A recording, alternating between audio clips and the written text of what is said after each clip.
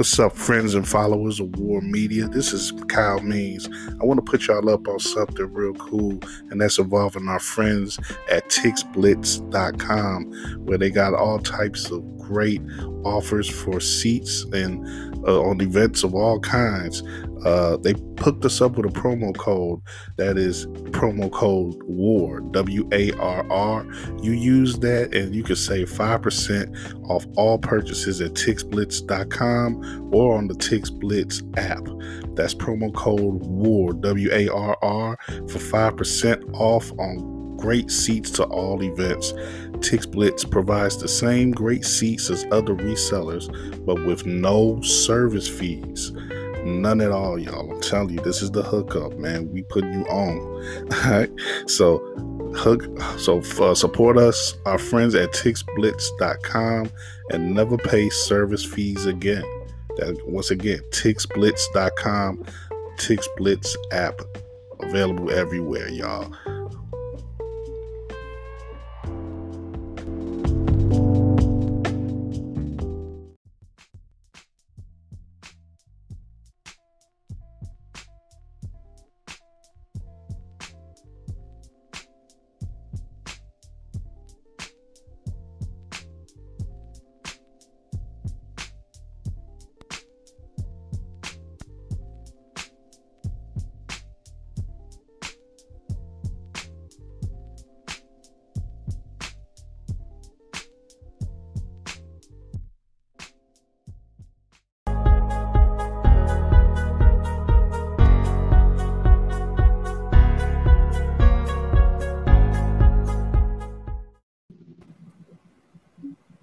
All right. My mic sounds nice. I hope it does, at least. But yeah, this back at it. First time in a little while. We got our crew back in the fold, most of it with a special guest here, running with War on this Wednesday evening. It's not quite it's not quite the 2-2 Tuesday. It's the day after, but we running it still as we always do. It's a special day when we get together. When I get together with the fellas, definitely, and we are going to be running back what happened at the All-Star break in wonderful Cleveland. Some would say wonderful. But we got a representative of the land with us here in Cleveland, Cameron Fields, and we're going to let him explain just how the festivities were, and maybe if he wants to argue on its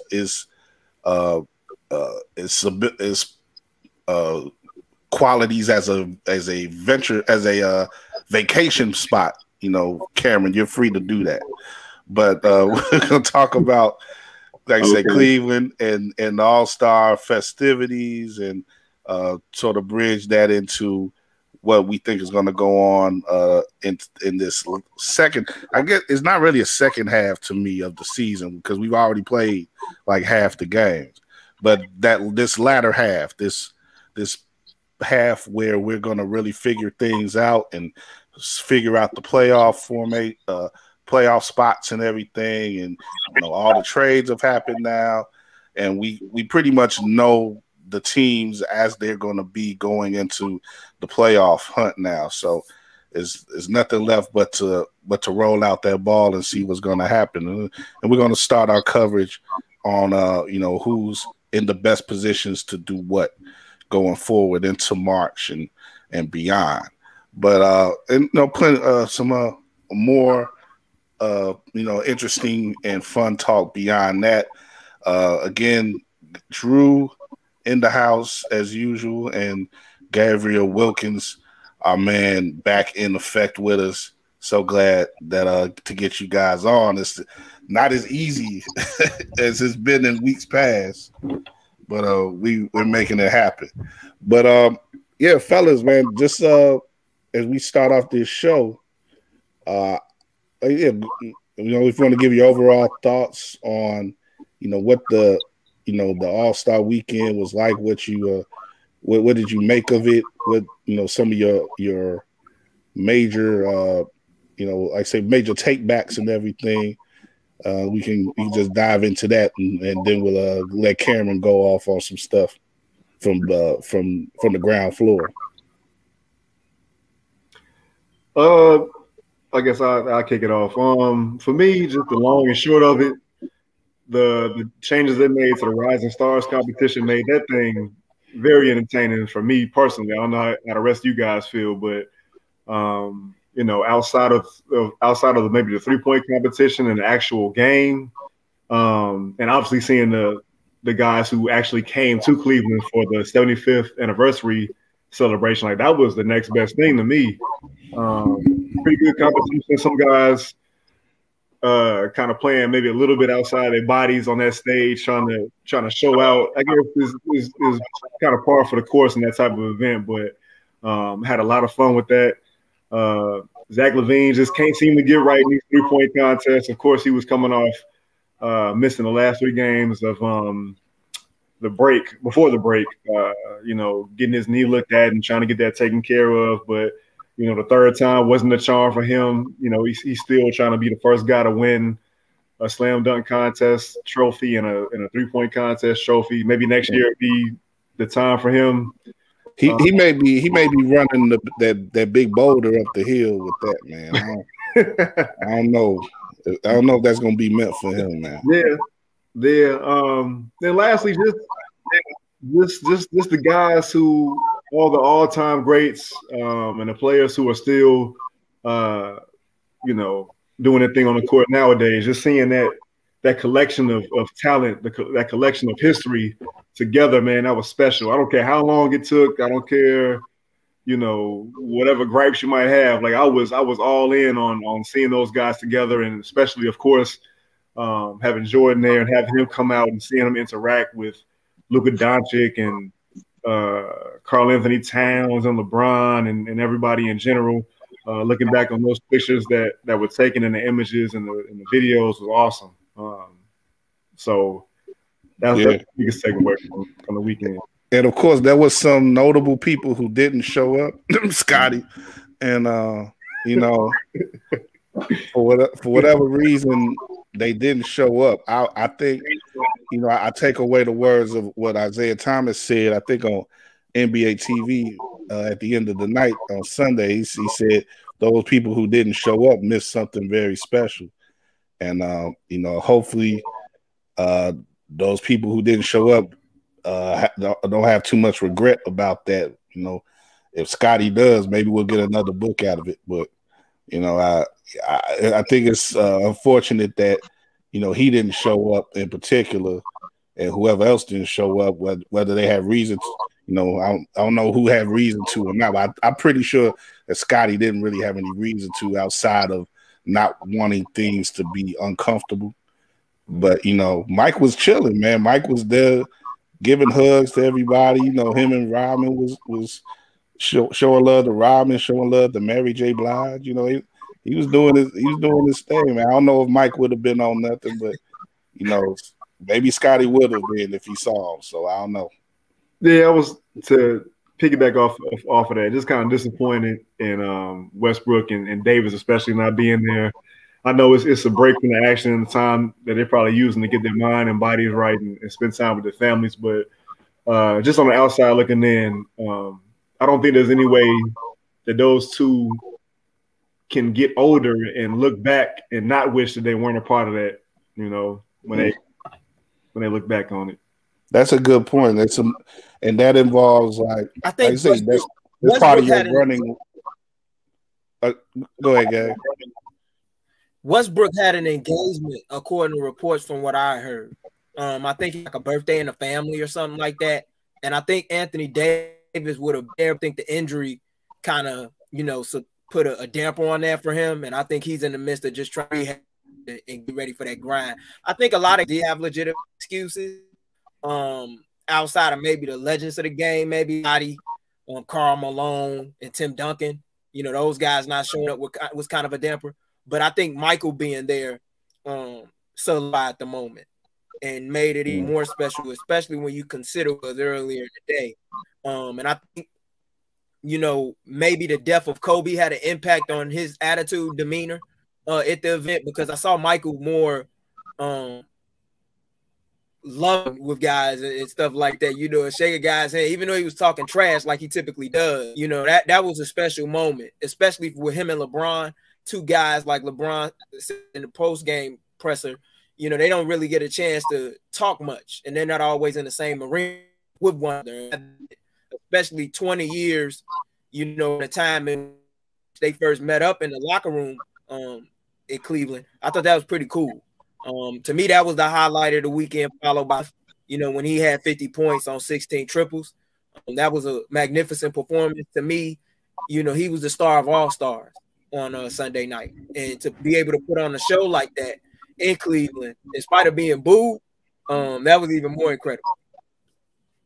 Definitely. Let's let Cam talk now. Cameron Fields is a special assignment reporter for Cleveland.com, Cleveland Post, the Post. God, I Cleveland Plain Dealer. Plain Dealer, yeah. That's the newspaper, yeah. But I know that paper for a long time. I don't know why I'm blanking, but like we're glad to have you on. First off, man, and you being there on the ground floor, and you know, Cameron, even though he doesn't write about basketball, is very well schooled on basketball. So we're gonna bring him back in the future to just talk hoops. But we got him this go around to talk about just what it was like in Cleveland, the scene and everything. He covered a couple of special events himself. But like I say, from your point of view, what was the weekend like out there? You got, Cleveland gets a lot of talked down upon in a lot of ways, but this is a pretty special season overall for basketball in that town, given the way that the Cavaliers have played overall. And, you fold that into this whole celebration of the game being centered in the way that cities are for All-Star break. You get to have this celebration going on. Everybody's in your town, all type of celebrities and stuff. And more than that, the greatest assemblage of basketball players ever with this 75th anniversary team. So, you go in any direction you want as far as, your takeaway from the week. Yeah, I mean, it was just great to see the city shine on, a national stage. I'm from Twinsburg, Ohio. It's about 30 or so minutes south of Cleveland.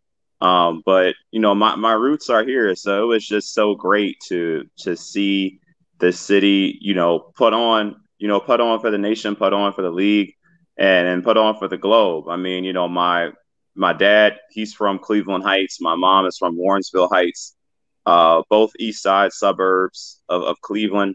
And, it was just like every time I like drive in, downtown, it's like that, this past weekend particularly, I was like, wow, like this event really is happening in my city. So that was like the great part, particularly because, you got the Joakim Noahs of the world talking about no one, vacations to Cleveland. So that anytime I see that video, I just kind of like cringe. But I covered the Cleveland Power Sports Summit. It was an event that focused on diversity and inclusion in sports. It was a series of events where there were like different panels. There was like, people could do like different, like you could go to different exhibits, like do different, demonstrations like yoga and stuff like that. And it was just, a real cool event to see because you had people like Cavs coach JB Bickerstaff there. You had Mayor Justin Bibb there. You had the current police chief, Wayne Drummond there on panels. And you had Congresswoman Shontel Brown there as well. Former NBA player Sam Perkins, he was there on a panel.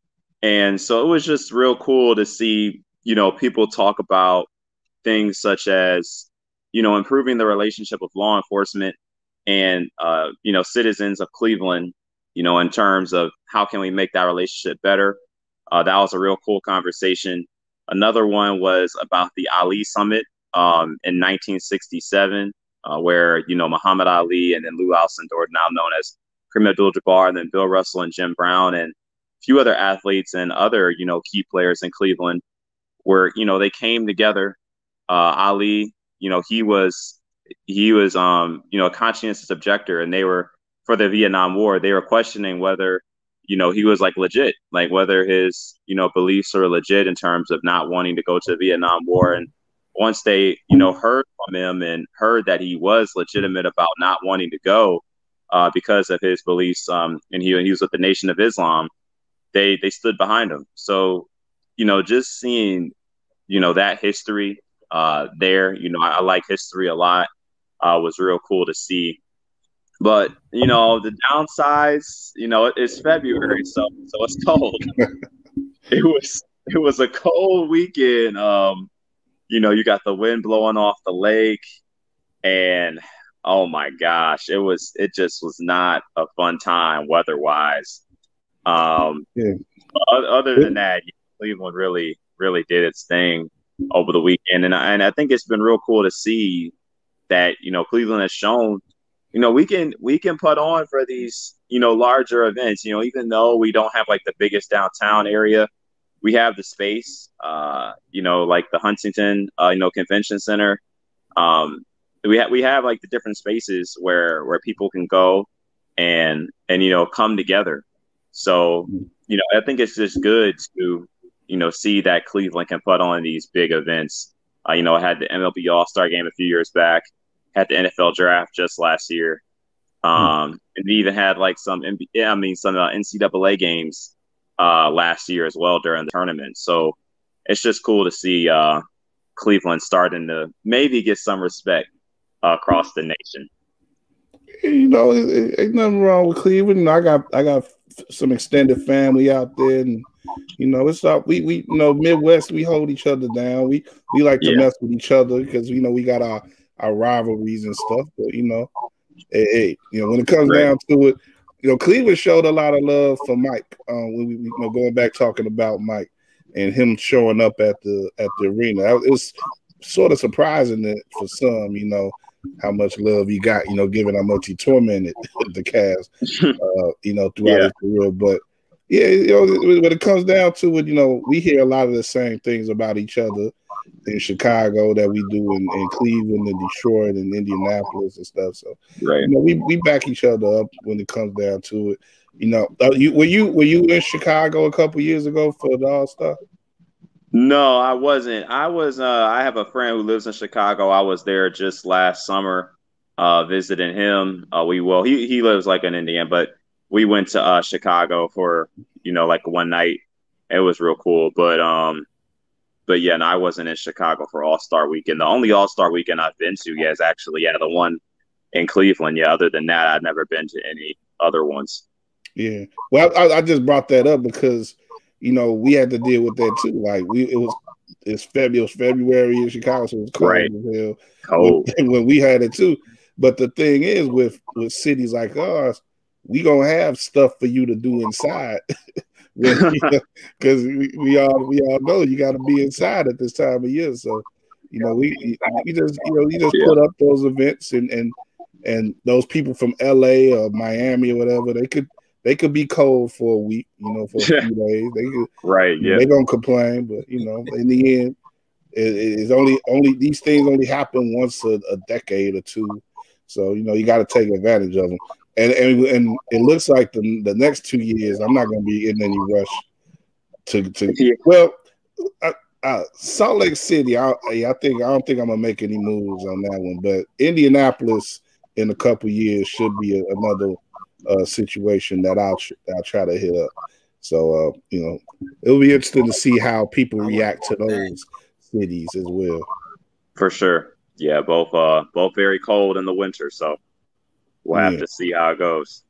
And I wonder what kind of cultural things that Salt Lake. I know they had it there 30 years ago, but the things were a lot different then. The All-Star game and the week overall, the way that it sort of played out it had to have been different then than it was now, as far as like the club events and the way that people socialize today, as opposed to back then. But we'll see how I think that'll be an interesting sociological study next year. What they call Black Thanksgiving in Salt Lake City, you know. Yeah. But Gabe, you want to jump in on that? It's funny you bring that up. It's funny you bring it up, Cal, because it's a guy that I was real tight with who used to play for the Spurs. His name was Jonathan Simmons, because I covered him in a Ball Up $1 Million Summer Challenge. Yeah. And we linked up about 5 years ago when he was in the league after a Bulls game. And he was telling me about how when he was playing in Salt Lake City during the summer league, how like that was one of the roughest times in his life. And you know, and he was saying he had talked to an all-star who had signed on a vet men deal. And I think you could guess who the all-star is because he's well accomplished and he's still playing. And he's in his 40s. And he was talking about how, you know, the only reason why he signed there really was for basketball-related purposes. And you know, had another thing that became with the 25th hour, he would find elsewhere. So, you know, I know some guys that have played in the league, former, who really that fond of Salt Lake City.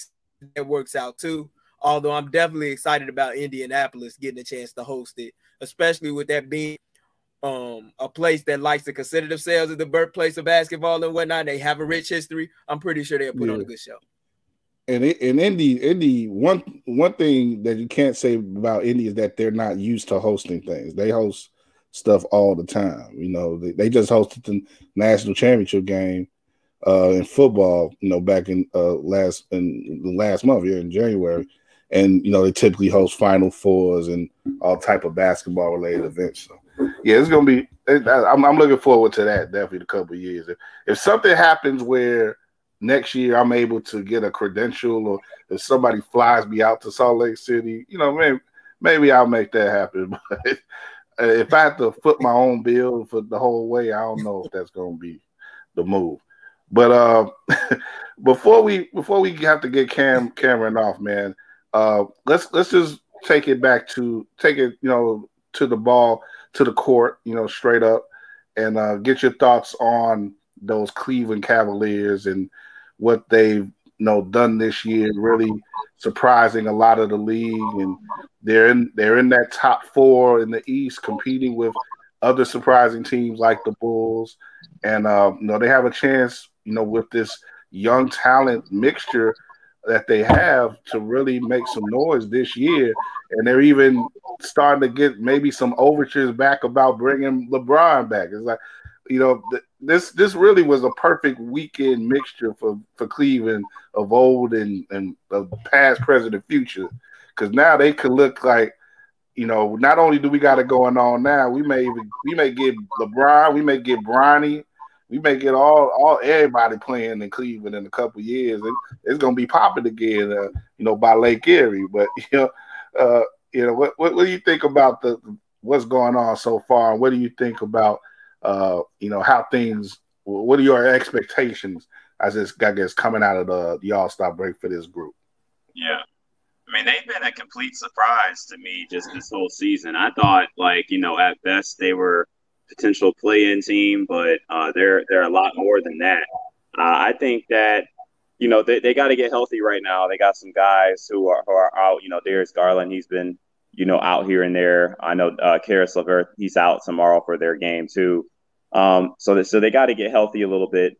But I think once they, you know, do get healthy, and get ready for, you know, that playoff push, they could get to the finals depending on how the matchups are looking to me, because I don't think that any team is that strong in the East, you know, at the moment. You look at all the matchups in the East, and all of those I think could go either way, you know, just depending on how things go. Like, I think this is a real big year in the East where, like, we just got to see how things go, because Miami, to me, even though they're at the top, they're still beatable.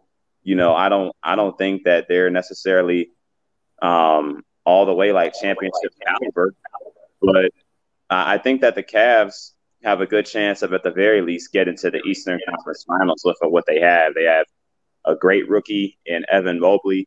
That's a future superstar right there. You have first-time All-Star in Jared Allen.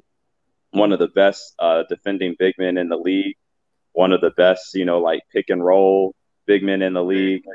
And you got all these other good pieces. Like you got, a good vet like Rajon Rondo. You got Lauri Markkanen. He's had a good season. You got a good vet and Kevin Love. He's had a great resurgence just playing off the bench. Chetty Osman, he's really starred in his role. So they got a lot of good, nice pieces over in over with the Cavs. So I'm looking forward to seeing what they can do come playoff time. How has the city responded to them? Given the disappointment of the Browns and the Indians aren't the Guardians. They got their name changed finally, but not much going on beyond that. How is the Cavs coming in and having this surprise season? How's it affected the city? Yeah, I mean they're rallying behind them. I mean, like we always say, like, oh, this is a Browns town, but the Cavs, even when because I helped cover the Cavs for a little bit, the 2019-20 season, even when because they were bad that year, they never had an attendance issue. Like the Cavs have really never had an attendance issue, regardless of their record. Like people come out, they've always pretty much came out, as long as I've been alive, I've been on this earth 24 years and, came up with the LeBron era. People have came out and supported the Cavs in droves. I mean, and that's just shown in the parade. Like that was one of the craziest days, over 1 million people in downtown Cleveland. The streets were flooded with people. So people really do love the Cavs here. I mean, yeah, I feel like, it's always going to be that Browns town, but people love the Cavs here, especially this season. They've really rallied behind them and they love the team. So, but Drew, you had a question, Drew? More like a comment. Just in terms of I don't know if I'm rating him too high, or maybe it was because it didn't happen at the deadline, but more so like a week ahead of time. But I don't feel like the Pacers picking up LeVert got enough attention or enough buzz or enough light as I think it Cleveland picking up LeVert. Who did I say? The Pacers picking up. Hey, I'm sorry. Cleveland picking up LeVert. Just because of the scoring dynamic that he gives that team in tandem with Garland. Yeah. He makes them so much more of a threat. Like I think the national picture is it's the Nets, the Bucks, the Heat, the 76ers, and then everybody else, the Bulls and Cavs kind of lumped in together there. But I think that LeVert makes them so much more dangerous. What was there a different type of feeling in the city with that trade? And I think people really really liked picking up Caris LeVert. I mean, like you said, he's one of the most underrated scorers in the league, and he's got a great off the bounce game. He can get pretty much anywhere he wants, in the mid range area. Just a very talented scorer. So he really gives them, especially on the wing. Like they needed a lot of punch on the wing because Isaac Okoro, very great defender, but not where he needs to be right now offensively. So they needed that, scoring punch on the wing. Lauri Markkanen, he's not really a scorer like that. He's more of a stretch four type. But I mean, I think that I agree. Yeah, I think that picking him up propels them to that Eastern Conference Finals territory in terms of like their ceiling. Like the finals, it's not. I don't think it's totally out of the question, but I also don't think it's like that high of a chance. I just think it's like a very I wouldn't be totally shocked if they made the finals, but I'd be like a little bit, I guess, just because it's like, there's a lot of other good teams in the East. So, well, you mentioned the matchups, and that's something I agree with you a lot on, man. I think the matchups will be key. Yeah. And whether you talk about who has home court or who will be in that sort of 2-3 range where you're gonna have to like if you're the 1 seed, you know, you can stay away. What do you stay away? Who you stay away from in that second round is going to be big, and a lot of that's going to depend on how much like the Nets are going to be able to rise up out of that back half. You know, because if you wind up facing the Nets in the first round or the second round, you kind of screwed. You may be screwed, but you know, if you're a young team like the Cavs or a team like the Bulls who don't have a lot of playoff experience with each other, you know, we do have some playoff experience sprinkled around, but not as a unit. So you know, we gonna talk a lot about that in the weeks ahead, but. You know, I don't want to hold you on too long, Cam. Again, man, I appreciate you coming on, and I definitely want you to come back on and just talk some hoops with us at some point. For sure. Thank you so much for having me on. It was great talking with you, y'all. Yeah, I mean, I know I've been in the spaces with y'all for a little bit here and there. Yeah, we appreciate the support, man. Yeah. Thank you so much for having me on. Yeah, I really appreciate it. It was great talking with you guys. Let people know how to follow you and see your work right quick. I put a link up to your story about the Power Sports Summit in our comments so people can check that out. Yeah. So yeah, you can follow me at Cameron Fields _ on Twitter. And then if you just Google like Cameron Fields Cleveland.com, then you know, you'll get to my page on Cleveland.com where it has all my stories as well. That's what's up. Support this brother. It's not easy being a young black man on a major metropolitan newspaper staff. So, you know, show him some love for that. And, you know, wish you the best. Keep going, man. And yeah, we'll get up with you soon. Thank you so much. Thank you for having me on. Yeah, it was great talking hoops with you guys. Yeah, hopefully, I can do it in the future too. Yeah, you definitely, man. You're welcome. Welcome to join us anytime. Thanks. Yeah. All right. Thanks, y'all. Have a good one. You too. All right, you too. Thank you. Again, Cameron Field. We go. You know, run it more. You know, going the next 55 minutes. We gonna get off before snowfall come on. So I'm assured of that. So, but we got some stuff we gonna get into with Gabe and Drew here. Sean Terry, I was hoping to have him on, but he may be stuck on baby duty for the rest of the show. So I don't know if he's gonna be able to come on with us. We'll check with him sometime down the road. You know, he's in Cleveland too. He was fortunate enough to be on the show that we had before All-Star Week.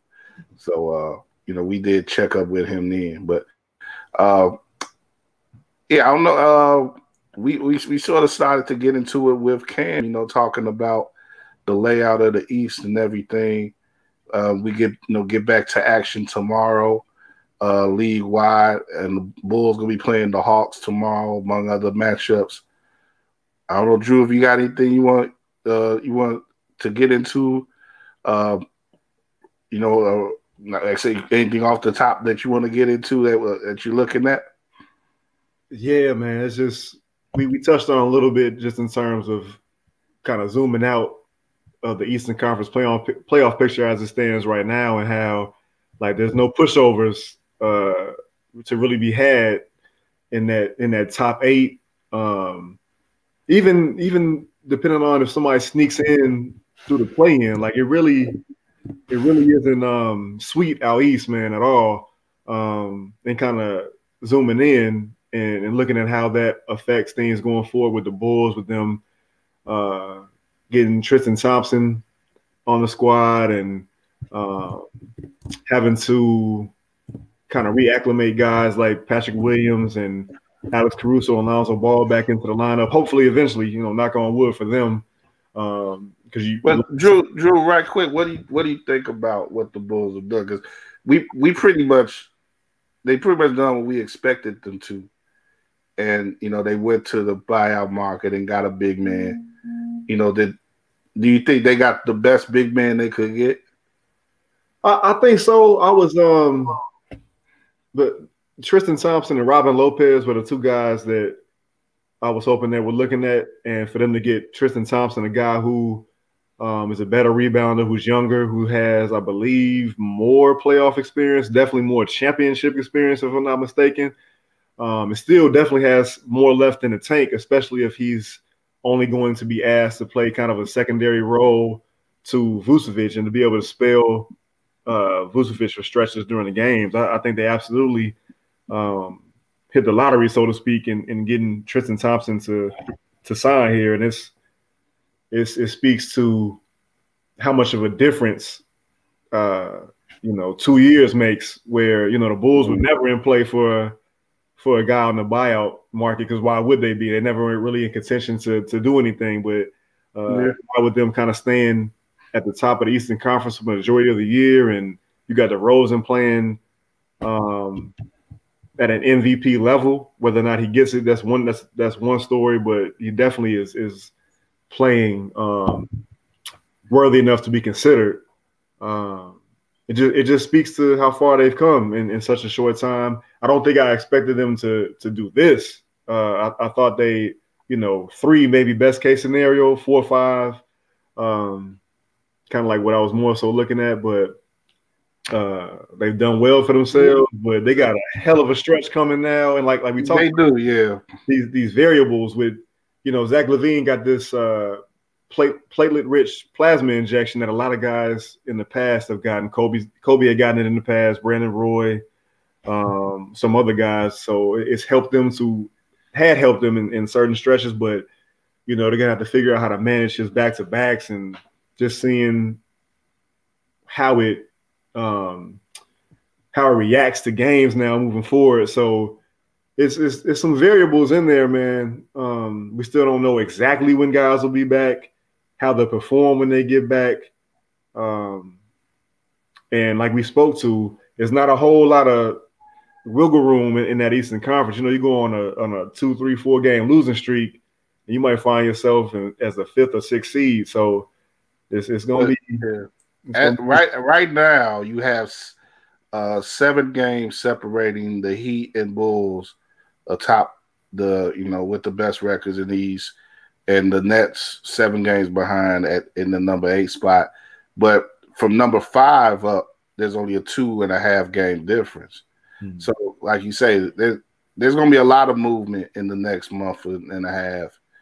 And I think I feel good though about the team because of the way that they ended that stretch going into the All-Star weekend. They're currently on a 5-game streak. They won 7 of the last 10 games. So they didn't fall apart in the way that was really feared, in that latter half of January, where they really was, they weren't stopping anyone, and they weren't playing very aggressive ball, and they weren't playing very confident ball in a lot of those games.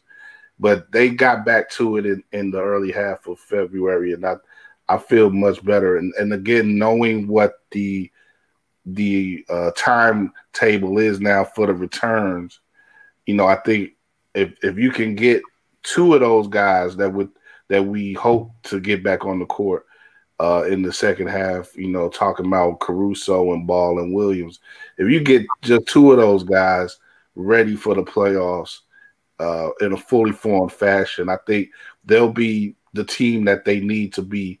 And I don't see them dropping out of the top 4, regardless of what the schedule is and how tough it is. I see them playing well enough to stay in that top 4. And when you look at them being a 23-8 team at home, as opposed to let me look right quick, 15-13 on the road, it would be nice for them to have a home court advantage, to say the least. So I think they will be determined enough to do that. And like I said, God willing, they stay healthy enough that there isn't really many teams that I think can beat them on a given night. Yeah, see, I kind of go back and forth, man. It's like when I want to fix my mouth to say, yeah, but they ain't got Giannis. They don't have, proven playoff performers like Giannis or KD or Kyrie. who but actually they got motivated people though. They got right. motivated That's my second mind. Yeah. Like, man, they still got two of the most lethal scorers in the NBA. They still have two guys in Caruso and Ball who, when on the court together and they're playing the way they have been playing earlier in the season, their defense, was top 10. Maybe outside the top 10, and it makes Vucevic look so much better because it's a style of defense that's more suited to what he's capable of doing. Not to mention what you just said, this team may not, what they lack in playoff experience, they more so to make up for in the size of the chips on a lot of these guys' shoulders, man. Between DeRozan and Vucevic and their playoff struggles, Levine never have made it to the playoffs. Aldo Sumu being passed over team after team in the draft. Man, you name it, they've got it. Guys wanting to prove themselves. So as much as, in a series against the Sixers or the Nets or the Bucks, they may not have the best player on the court. They still have, I think, enough where it's definitely not going to be easy pickings for their opponents. It's just going to come down to what it always comes down to: being able to execute, not turn the ball over, making your free throws, which is another boom for them with DeRozan, the amount of times he gets to the line and how well he's able to knock them down.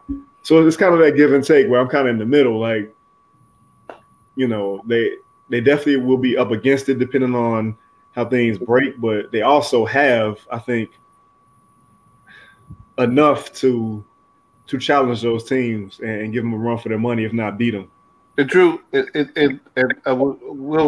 Gabe, I'll bring you into this too, but okay, like if you look at looking at the standings right now, the Bulls are like I say that they have the tie for the best record, but they would fall in the 2 slot because they lose the tiebreaker to Miami as of now.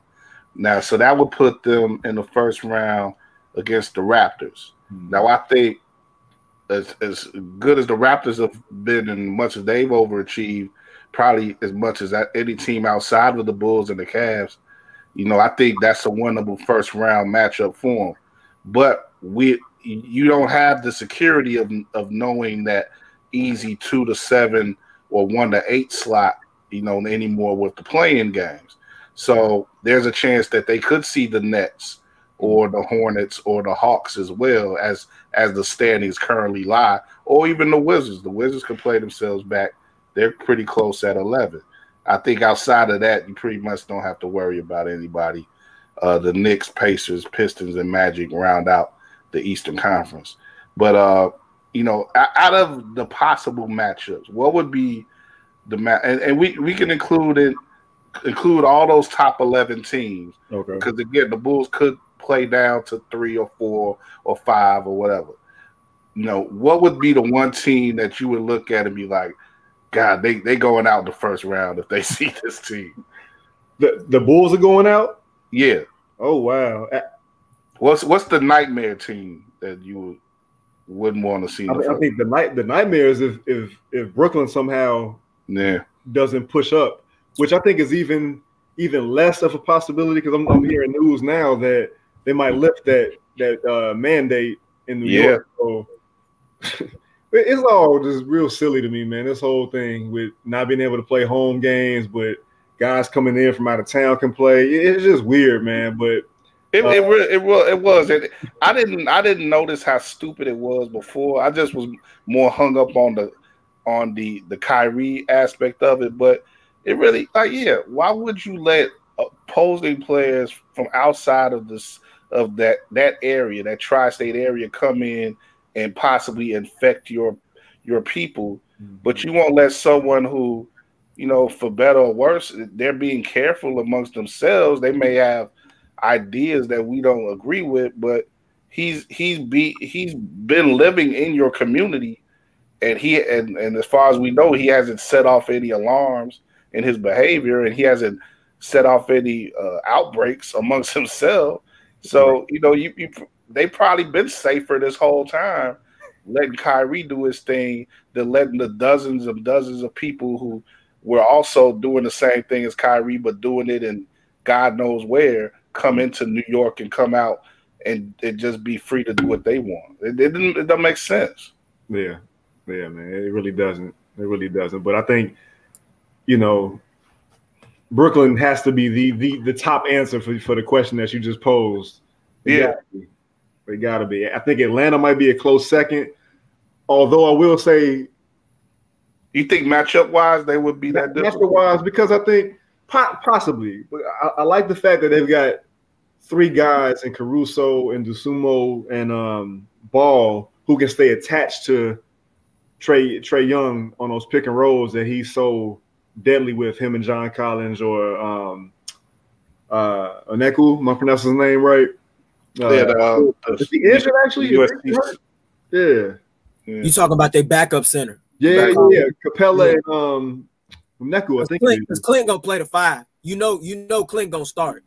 Yeah. Clint they start in the center. But but O will be their backup 5, and he will be a guy that will be a nightmare, especially with the Bulls being so thin in the front court. If guys like Tris get into foul trouble and Vucevic is off on a given night, Clint could dominate that matchup and they could get a Bulls some problems in the interior. I think that would be more problematic than Trae. I believe that you can live with Trae cooking up, but you can give him different looks. I think with the bigs, they might struggle a little bit. It depends. If Vucevic isn't on his A game and he's in foul trouble and Tris gets in foul trouble, then you might have a rough game or two with Atlanta. But Brooklyn is definitely a team I don't think the Bulls want to face, especially in the wake of what happened in January, even though that team was completely different and you had James and Kyrie and KD all on the floor together, which was the last time I believe they were all on the floor together. But that's not a team you want to see. You got a Ben Simmons that's on a mission to prove himself. You have Seth Curry, who's one of the top all-ball players and playmakers in the league when it comes to knocking down shots. That team could get Cam Thomas. It could come from anywhere on any given night. And then, Kevin Durant, you got to throw him multiple looks. And on the wing, even though the Bulls have, multiple wings they can throw at them, I mean, these aren't guys that have been battle tested in the playoffs. So Brooklyn's damn sure not a team you want to see in the first round. I don't care who you are. I don't even think Miami want to see. Yeah, I think Miami been kind of laying low. I think as far as criticism goes, like Miami, they are a good team, but I think even less so than the Bulls. They haven't like some people have talked about the Bulls and other people have been like, the Bulls ain't like people haven't been that way with Miami as much. So, I think there's a possibility for them to be exposed, but maybe not. But I think definitely that would be the case if they was to see like if they were to if that was the 1-8 matchup, I would bet Brooklyn 100 times out of 100 to beat Miami. And that's just the way I feel on that one. But outside of what I want to go to you to what you gave, sticking sort of with Brooklyn is that the early rumblings, reports out of Brooklyn, it seemed to be positive. Like a lot of people are like who have been looking at the team and practice and stuff. They're saying that Ben Simmons is making a difference right away, even in the way that the team is relating to each other, in the way that they're working with each other. Like, is that surprising to you in any way, or what do you think about that? That's not surprising to me at all, because ever since Ben Simmons has stepped foot in the league, he's made a tremendous impact on every team he's been on. I mean, you think about what he did in Philadelphia his rookie season. He took a team, even though Embiid had a tremendous rookie season 5 years ago, he took a team, on a hot streak in the second half of the year where they won like 17 in a row, and they were running, great plays out of dribble handoff situations and making things happen in fast breaks, creating turnovers and whatnot. And they looked like a team that was poised to make a deep run in the Eastern Conference his rookie year. So everywhere Ben Simmons has gone, you even go back to high school with Montverde, he's always won. He's always been a team first guy. He's a guy that's easy to play with. Ben Simmons is unselfish to a fault. And, you know, and I've had the pleasure of being around Ben Simmons, watching him go to work, you know, when he was an All-American and when the All-American games were here in Chicago alongside of Brandon Ingram and all those guys. And I never heard anybody throughout that camp say a bad word about him. So he's always been a team first guy. And I know he's rejuvenated, I'm pretty sure, you know, coming off of a trade where, you know, prior to it, you had people calling you out, you know, whether that was legends of the game like Shaq, fans are like NBA Twitter. You know, you can't sit up here and not be motivated if you're not Ben Simmons. You know, to go out there when the time comes to compete and the ball is up, seek to make a difference on his next team. And I think the league should be concerned because anytime you have Ben Simmons paired with Kevin Durant and Kyrie Irving, his number one weakness, which is shooting, he don't really have to shoot now. All he got to do is just run the break and ignite the break or finish it, which he can do with his athletic ability and defend. And he's going to take that defense to another level because now you're talking about a guy that you brought into the building who can defend 1 through 4, if not 5, depending on how small teams are playing. So I think it'll make a difference off the bat. Yeah, and I think Gabe, you might get at me because I swear it's not a shot at James Harden. I swear, but I feel like because they not only got Ben Simmons, but they also were able to get Seth Curry and Andre Drummond, 2 guys who fill needs for that roster with Joe Harris. Joe Harris's injury, and I'm not even sure if he's going to be back this season. And Drummond just being somebody that can clog the paint, is going to rebound, is going to gobble up so many extra possessions for those guys. Like I feel like this team is maybe even more dangerous than it was with Harden, although you know, we know that those 3 guys only played 16 games together, you know, had their playoff run last year, were hampered by injuries, KD's feet, you know, toes touching the line and all this other stuff. But what Marks did to get the package that he did for Harden, I thought was incredible. And I know Morey might have been kind of pushed to the wall. He didn't, not that he got the short end of the stick, but Brooklyn, I think, just did very well for themselves at the trade deadline. I think it was best for both sides, to be honest. Yeah. I think Morey got the guy that he wanted. I always was an adamant person about Daryl. Not like I always said it on NBA Twitter for the longest. I said he's not going to trade Ben Simmons unless if he gets an all-star player, and it's more than likely an all-star player that he wants in return that he has a history with. And him and James have always gone way back, and I think it works best for both sides. Only thing I question with Philadelphia is how do James and Joel mesh with one another? James is used to playing with a pick and roll big, you know, whether that was Clint in Houston, whether that was Nick Claxton in Brooklyn, and even, you know, Bruce Brown in short pick and roll dump offs and whatnot when they went small. Now he has a big that can command the ball, and he doesn't really have to do too much to set him up. He can just get out the way. And I wonder how does James react to that? I wonder how does James play off of that? Because there's going to be some nights where he may not have his shot going, and he's going to have to, you know, rely on Embiid and vice versa. But I think that's an interesting pairing. I think he'll thrive with Joel, and I think he's excited to play with Joel based on what he said and hearing the rumblings that I've heard. So I understand what you talk about with Brooklyn. I think that they have become a more balanced team. I wish that it would have been able to work with those 3 guys all together, knowing that they have history and whatnot, and they really were willing to make it work. But I think some things got in the way with that. It was particularly between him and Kyrie, and that's what led to the trade going down when it did. Yeah. I said it on on the night of the trade deadline. We was reacting to everything. Like I think both teams did what they needed to do, and they got what they wanted out of the deal. Whether or not they come out of it better, that's still, we have to let that play out. But in the moment, they did what they needed to do to make the deal that they needed, and I applauded them for it, because there were other teams out there who needed to make deals, like the Lakers primarily, who couldn't get out of their own way, and they fumbled away opportunities that they had. So instead of getting caught up in the egos and all that, Morey did what he needed to do and he worked with Marks, and they got the deal. And I imagine for Morey it wasn't that easy, because so much of the conversation surrounding him was that, look, you ain't gonna get the guy that you want. You ain't gonna get nobody. Just abandon ship, and give away Simmons to whoever.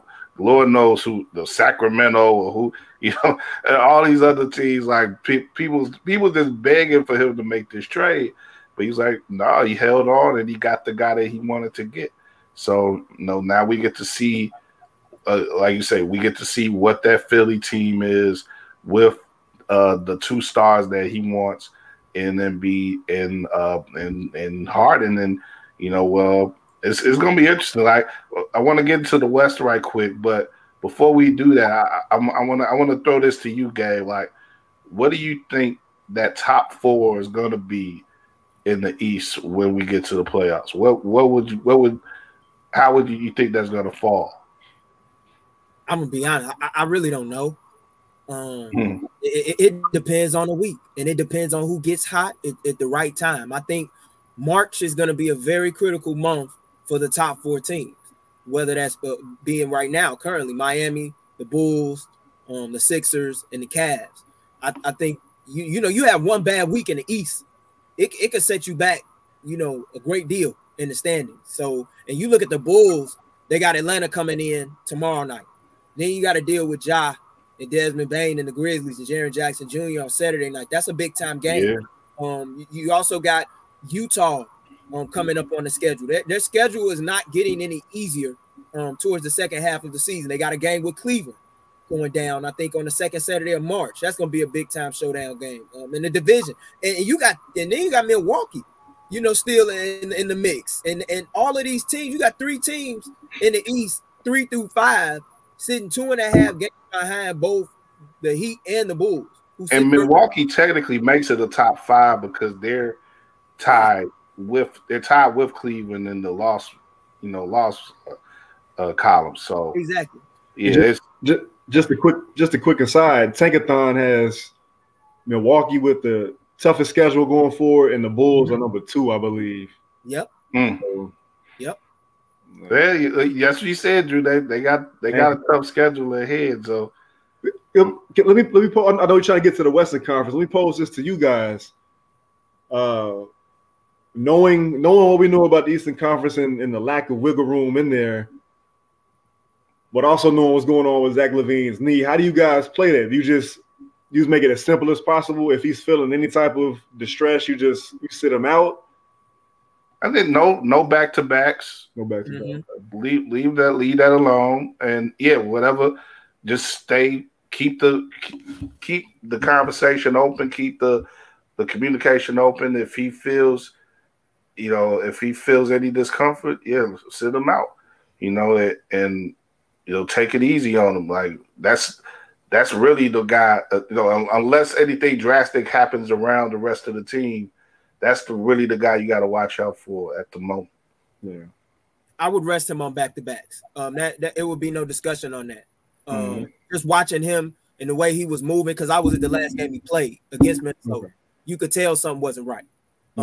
Just when he landed on that dunk, when he got on a breakaway, he just didn't look good at all that night. So I would rest him on back-to-backs, especially looking at where we are in the seasons and whatnot. If I was in the Bulls front office, just speaking from that perspective, I would rest him on back-to-backs, and I would ask him how is he feeling on a daily basis, because when it gets to the playoffs, it's gonna be all gas, no brakes, and they're going to need him. They're gonna need him. Yeah, and I think they got 4 more back-to-backs left, and 2 of them are with Milwaukee, I think, because they got 3 games left against Milwaukee in total. So, yeah, man. Yeah, they got Gabe went into it, but like you said, the Hawks tomorrow, Grizzlies Saturday, Heat Monday. That's going to be in Miami, and Hawks in Atlanta on Thursday, the week from tomorrow, and that back-to-back, they'll be playing back at home the Friday, the 4th against Milwaukee. So well, it's gonna, like I say, it's ramping up. It's that time of year, and the Bulls, just a quick note, they're the only team in the East with a winning streak above, I think, 2 games right now. Let me make sure. They have, the only other team with a winning streak right now in the East is the Hawks with 2 games, and the Bulls have a 5-game streak. So, you know, it's really has the feeling of like a whole new season starting, coming out of this All-Star break, because of the way that the standings are bunched, and everybody who was in that top 11 really has to feel like they have a chance at the playoffs. But I want to say something real quick though. If that top 4 stays the same in the East going into the playoffs, yeah, imagine if you're Milwaukee and you're the defending champs and you have to open up round 1 on the road in Cleveland. yeah, which is a top-notch defense. And Evan Mobley, he's another guy kind of like a Ben Simmons. He changes your culture. He's a guy that, you know, who defensively can make such a significant impact on your team, where he can take you places where you probably didn't even think you could go. And I think he's been a huge difference maker in Cleveland. Everybody talks about Darius Garland, and he's been great, you know, in the pick and roll game and whatnot. And he's grown immensely. But Evan Mobley, to me, is a guy that more than likely going to be the first rookie since Tim Duncan to make an all-defensive team, and easily the rookie of the year right now. I don't know how you don't give him that award. Yeah, I agree. Yeah, definitely.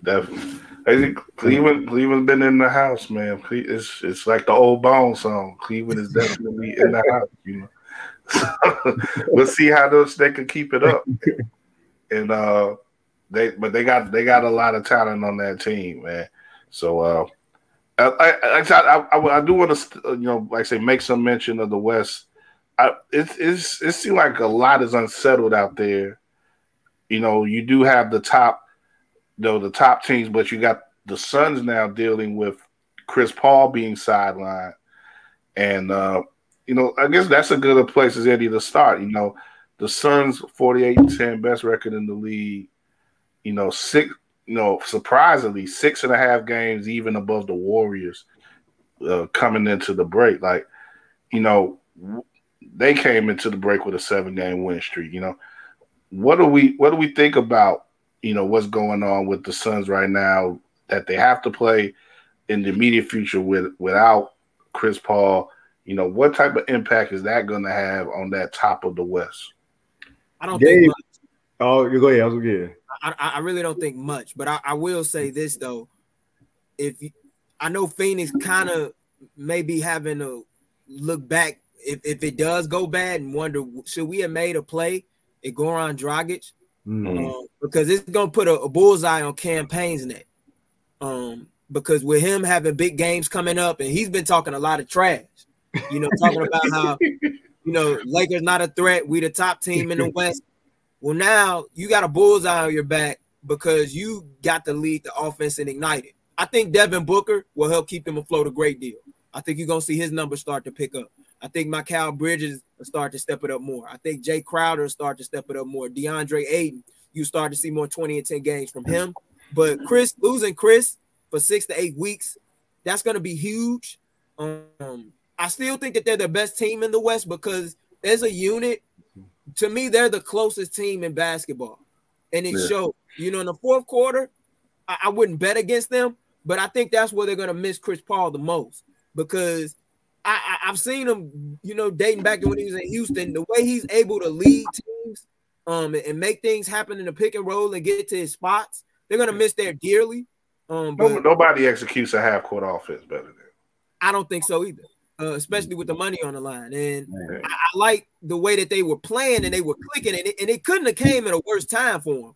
But I think they managed the whole serve. The team that I'm more intrigued to see and how they are able to play going into the second half, and if they could get their 2 lead guys back, is the Clippers. They're sitting at number 8 right now. You look at those playing spots right now. You got the T-Wolves at 7, Clippers at 8, and I'm kind of with you, Gabe. I think they're 8 and rising. Lakers are at 9, and the Blazers are at 10, and you got the Spurs and Pelicans on the outside looking in, 2 games outside of the Blazers. Yeah, and I think I just saw that Nurkic is going to be out. I don't remember the reasons why. Yeah. There you go, my man. So that mean, I mean, really, yeah. We how much can you expect from Portland at this point? You know, given what what they've all seen with injury wise, they had to shut down Dame, and now they got their big man out. You know, it's going to be, maybe Anthony Simons might average 40 the rest of the year. Anthony Simons, but I don't know what they're going to do as a playoff team or a prospective playoff team at all. I think another team is knocking on the door to getting that 10 spot, and I think it's going to be between San Antonio and New Orleans. Mm-hmm. New Orleans, the way CJ McCollum has been rejuvenated going down there, playing next to Brandon Ingram, a guy that should have been in the All-Star game. I don't know how he didn't get consideration for that. I think that's something when people look back at this season, they're going to regret that. I expect to see big performances from him as well. Herb Jones, the rookie wing out of Alabama, has been very nice for them as well, coming into his own defensively and even offensively. I like what they've been able to do there. Yeah, granted, they're missing Zion and, some question marks regarding his future there and whatnot, as well as his health. But I think they're playing for it. They're really playing for it. And I can see Willie Green and his coaching staff, seeking to make some things happen over there. But that's my thing. That's my thing with New Orleans is like, do we think they're maybe in some way going to be galvanized by this Zion stuff and be like, well, we know he's not fully in right now, so let's just make the best of what we got. And what do we think about all that? Like there was the issue earlier this week about him not talking to McCollum. Reportedly that's been cleared up since they've been on the phone with each other. But who knows how that conversation went? But regardless of how civil he is with his teammates right now, McCollum he's playing and Zion isn't. And what do you make of that? Well, I mean, you can't play with foot injuries. I think it's unfortunate that he didn't reach out to CJ right away, but I'm glad that they rectified that. And I understand why some guys, especially in the New Orleans media, are coming down on him, and even some of the national. But then again, we're talking about a guy who just turned 21 years old and was just given the keys to a franchise right off the bat and wasn't able to necessarily lead them out the bat right away as he dealt with some injuries then. And, had a great second season last year, put together some impressive numbers on the way to his first All-Star appearance and showed that when healthy, he can be a top 10 or 15 player in this. But I mean, do you think he's been resentful that he's had to bend in New Orleans? Partially so. Because when you looked at the lottery odds during that time, which was 2019, if I can recall when he came out, everybody was looking at New York as the landing spot. And to me personally, I know I had podcasts about this when I was back at DePaul. I always said the two teams that I would have loved to have seen Zion fall into their lap at the number one pick was New York and Atlanta. You think about a market like Atlanta that hasn't really had a big time superstar in it since Dominique Wilkins. Now, granted, Trae Young has evolved into that, but at the time, I thought, you pair those two guys together, you could do some scary stuff out there. And it would make Atlanta a very interesting place to be as a free agent. New York, as well, needing a big time superstar. So I think it was some resentment there, knowing that Zion has been a big fan of the Madison Square Garden and whatnot, and being on that East Coast and the ACC country with Duke, where you had some guys that were, at Duke that made it, that were former Knicks and whatnot. So I think those two teams were definitely on his radar, but I think it's a lot of things. When guys get hurt, that's tough to deal with, especially when you a guy who came in with so much anticipation as buzz as he did. But if you're New Orleans, what do you have to lose by playing for a play-in spot when you've been in this abysmal state since Anthony Davis and DeMarcus Cousins didn't work? You got to do something if you're Trajan Langdon and David Griffin and Swin Cash in that front office group in New Orleans. That's a good point. Drew, you got anything to add on that? Not on the Zion aspect. I don't think his teammates are taking anything kind of like a we'll show you type of attitude to it. I don't think he doesn't seem like the type of dude that, regardless of what's come out recently, I don't think he gives off that type of energy. Like, it's about me. And maybe it's not necessarily like, because again, I'm sure players understand the situation that he's in. It may be not necessarily an anti-Zion thing, but an anti-everyone else. I mean, teams, whatever they have a chance to be to us against the world, they're gonna play that. And I think a lot of the national narrative is like, New Orleans is second rate. Yeah. Zion don't want to be there. Who do they really have there? What type of future do they have? So you got these group of guys, mostly young guys there right now, who's like, look, we gonna show y'all what we got, and we gonna play into this playoff. So that or at least into this play-in, So yeah. that definitely could be the case with New Orleans. That the reason for them to look at them, for the rest of the season, You're right. I took your question the wrong way. You did say Galvin. I didn't. Yeah, I didn't explain it perfectly. No, but now that I see what you're saying. That definitely can come into play. And I think both of you guys separately are making a good case for the Pelicans to, like you said, sneak into that play-in. Like Gabe said, with the way that Brandon Ingram is playing, the way that McCollum is playing, I could definitely see that happening. And then say you look at that bottom of the West is bunched much like the East is the top of the East, because you got the Pelicans and Spurs at 25. They're both 23 and 36, and the Lakers are 27 and 31. And I think the Clippers are playing themselves out of that group. They're 2.5 games above the Lakers in the loss column. So, I don't know any of the other teams as I look at these teams out here. You got, like I said, you got the Clippers at 8. Timberwolves. I think the Timberwolves may be interesting at 7. I'm kind of a little wishy-washy. I'm trying to see where they fit in. But you got the Nuggets at 6, Mavericks at 5. Those are two teams I think are going to stay in that area right there. And you got the Jazz, Grizzlies, Warriors, and Suns. Reasonable to think that they will stay in that top 4 in some fashion. Yes, I don't think, unlike the East, I think that top 4 in the West is locked. Like, it's changed who's in what position. But I think those top 4 are here to stay. One thing we need to mention is that not only is Chris Paul out, but Cameron Payne and Landry Shamet are also injured. I think going to be out for at least the next 2 weeks. So I don't know if Devin Booker's going to have to brush up on his point guard skills, because, like you guys spoke about, Chris Paul not being there, it takes one of the best decision makers in basketball off the court. It takes one of the best facilitators off the court. A guy in DeAndre Jordan, who depends so much on other guys setting him up. Who sets him up now? Who orchestrates that half-court offense other than Devin Booker? Like, that's a lot to put on Booker's shoulders moving forward.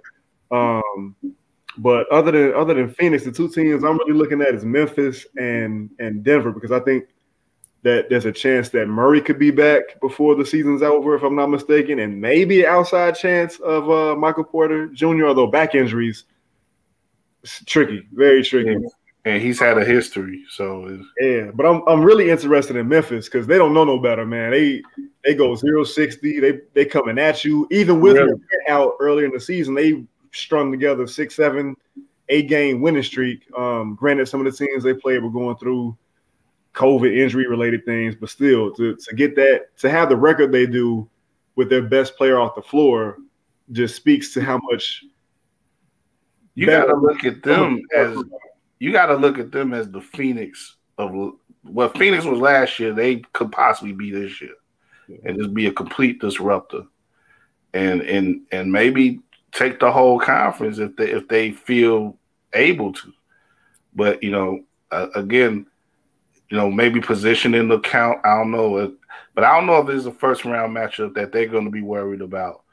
But really, that I just look ahead to that play-in scenario and in the West, and anything involving the Lakers is just going to be over. It's going to be overdrawn and overhyped, but it's going to be candy for us, man. Everybody talking ball is just going to be wrapped up in what's the Lakers are doing and what are they close by? Who are they going to play in that first play-in game?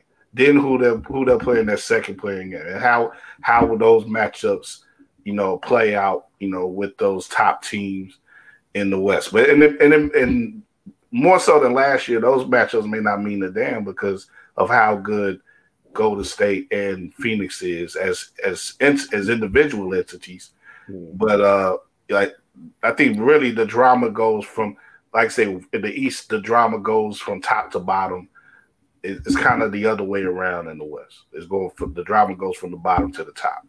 I agree with you there, especially when you have the Clippers and the Lakers both at 8-9 respectively. And if the season were to end today, the fact that you would have the Clippers and the Suns playing in round one, which would make for a Western Conference Finals rematch in round one, and if you had a healthy PG and Kawhi in the fold, that's a hell of a series.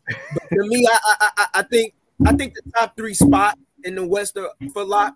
But then when I look at that fourth spot in the West, that's for grabs. If I'm Denver, I'm looking and I'm like, I'm only 3 games out. We can get that.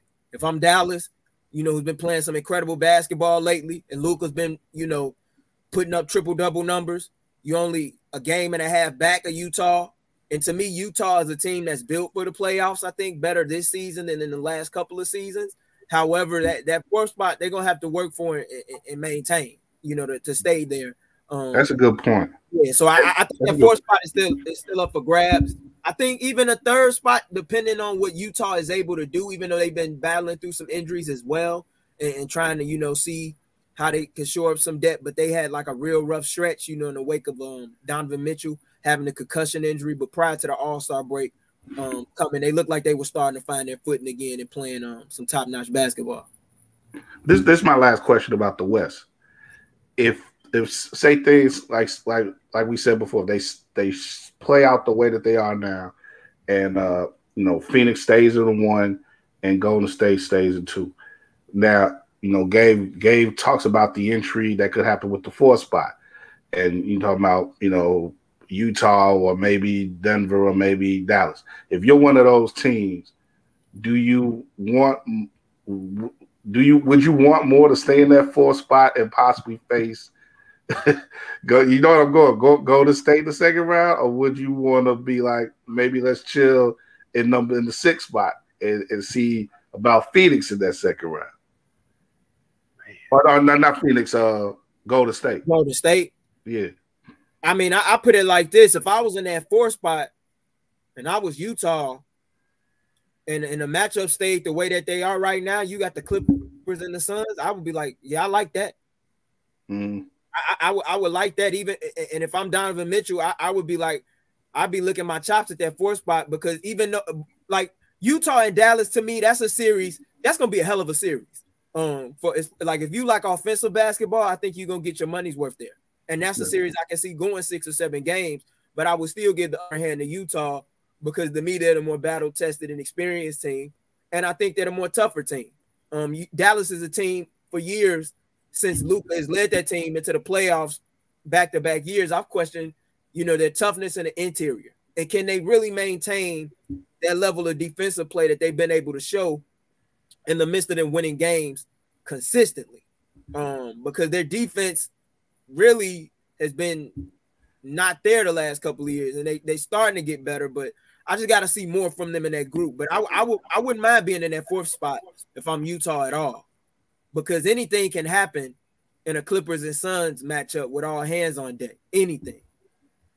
So you counting on the Clippers kind of beating up the Suns, if not beating the Suns, if you're the Jazz?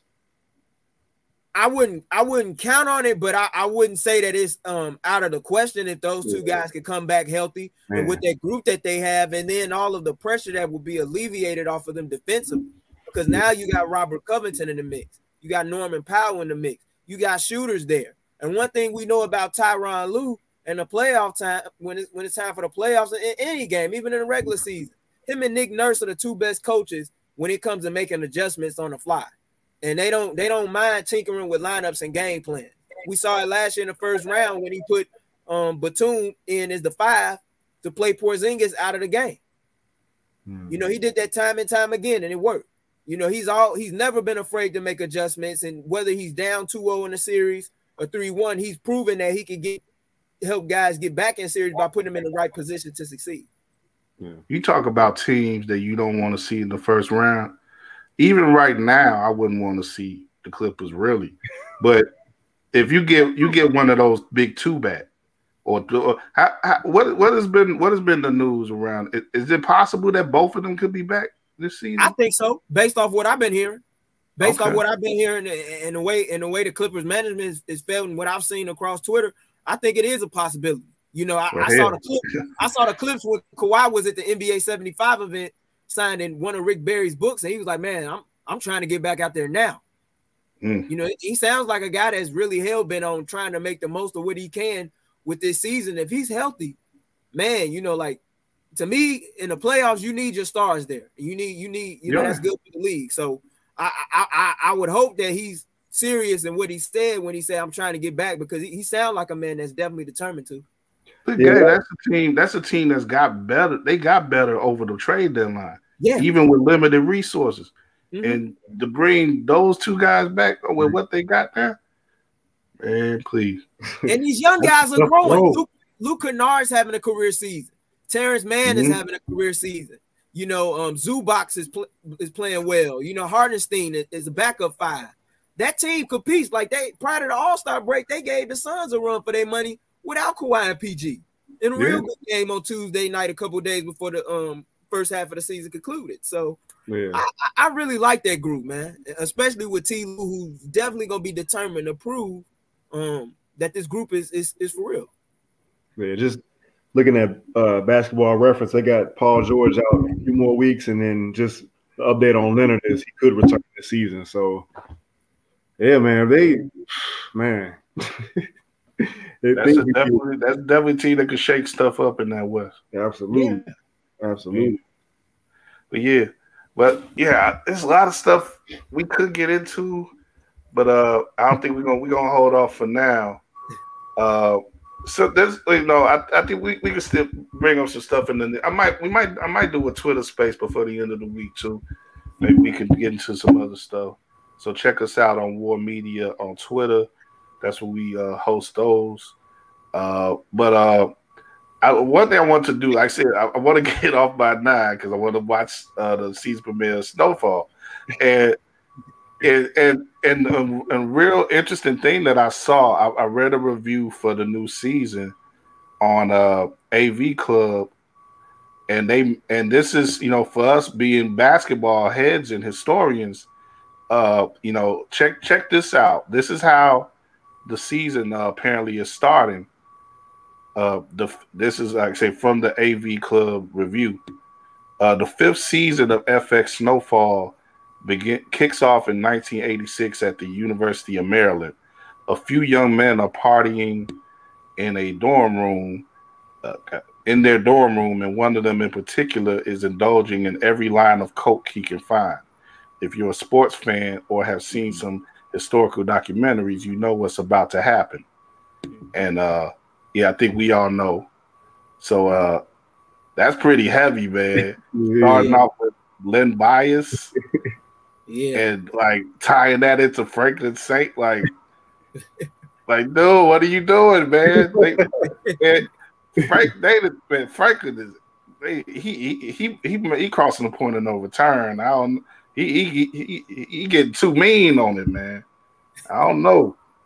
Hey, that's the game, though, man. Like we seen the metamorphosis, man. Like this ain't the same Franklin Saint from season 1 and 2, man. He was getting punked. He ain't the schoolboy no more, right? Right. Getting whooped in the alley for his little coat. I ran through that show, man. I caught up in the past couple months, actually, and that's a damn good show. and I'm looking forward to seeing how this season plays out. That I said that review that I've cited says this may be the best season yet. Oh, so wow. Yeah, definitely check that out. And like I say, just incorporate something like that for that cross section of pop culture and basketball. That brings me to another thing that we're going to have to talk about soon is the LA Lakers series that's going to be on HBO. Like there's been a lot of buzz about that as well.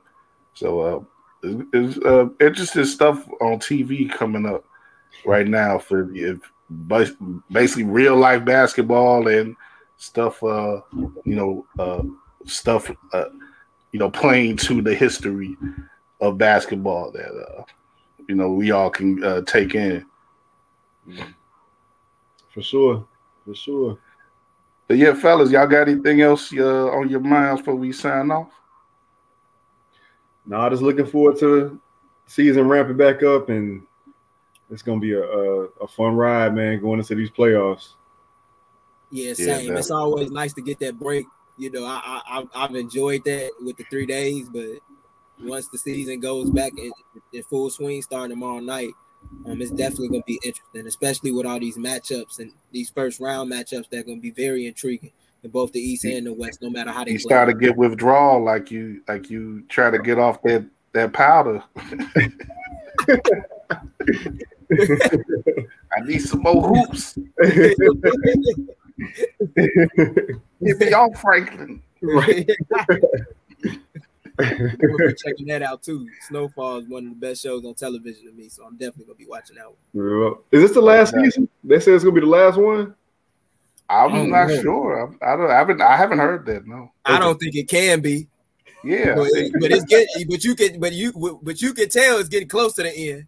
Yeah. Right. It's only so it's only so much. Like that's the part of like in the review where it says like you getting too big now. You affecting too much. Like you're not just slinging your little dope in the hood now. You like say you got future NBA All-Stars dying off your stuff, man. That's not gonna work. Yeah. So yeah. We'll see, man. We'll see how it goes. But yeah, fellas, appreciate y'all, man. Another great time running with y'all.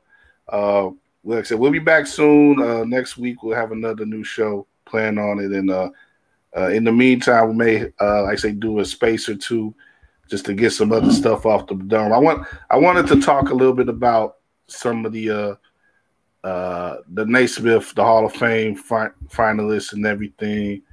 But other stuff like that. Oh, and no, definitely something I think we're gonna talk about next week is the ESPN, how they listed the top 76 players. I'm sure that there've been a lot of opinions on that. So we probably have to mix that up a little bit when we get some of the other guys on as well. But yeah, for now though, we just gonna wrap it up and chill, and like I say, get to that Snowfall and enjoy the rest of the week. Enjoy the Bulls again, going back at it tomorrow with Atlanta, and the rest of the weekend there. I think actually with that Saturday game, don't hold me to it 100%, but with that Saturday game, probably before the Memphis game, I think I may have a space there on Twitter. So, like I said, follow us at War Media on Twitter, and you will know when we go live on there. So as otherwise, War Media on Facebook, on YouTube, if you may be watching this on YouTube. So this is where you watch us when we go live on these shows and everything else. Just keep looking for the logo, and we'll keep hitting you with that hotness. Gabe, you see that tag there, what Gabe said, follow him on Twitter.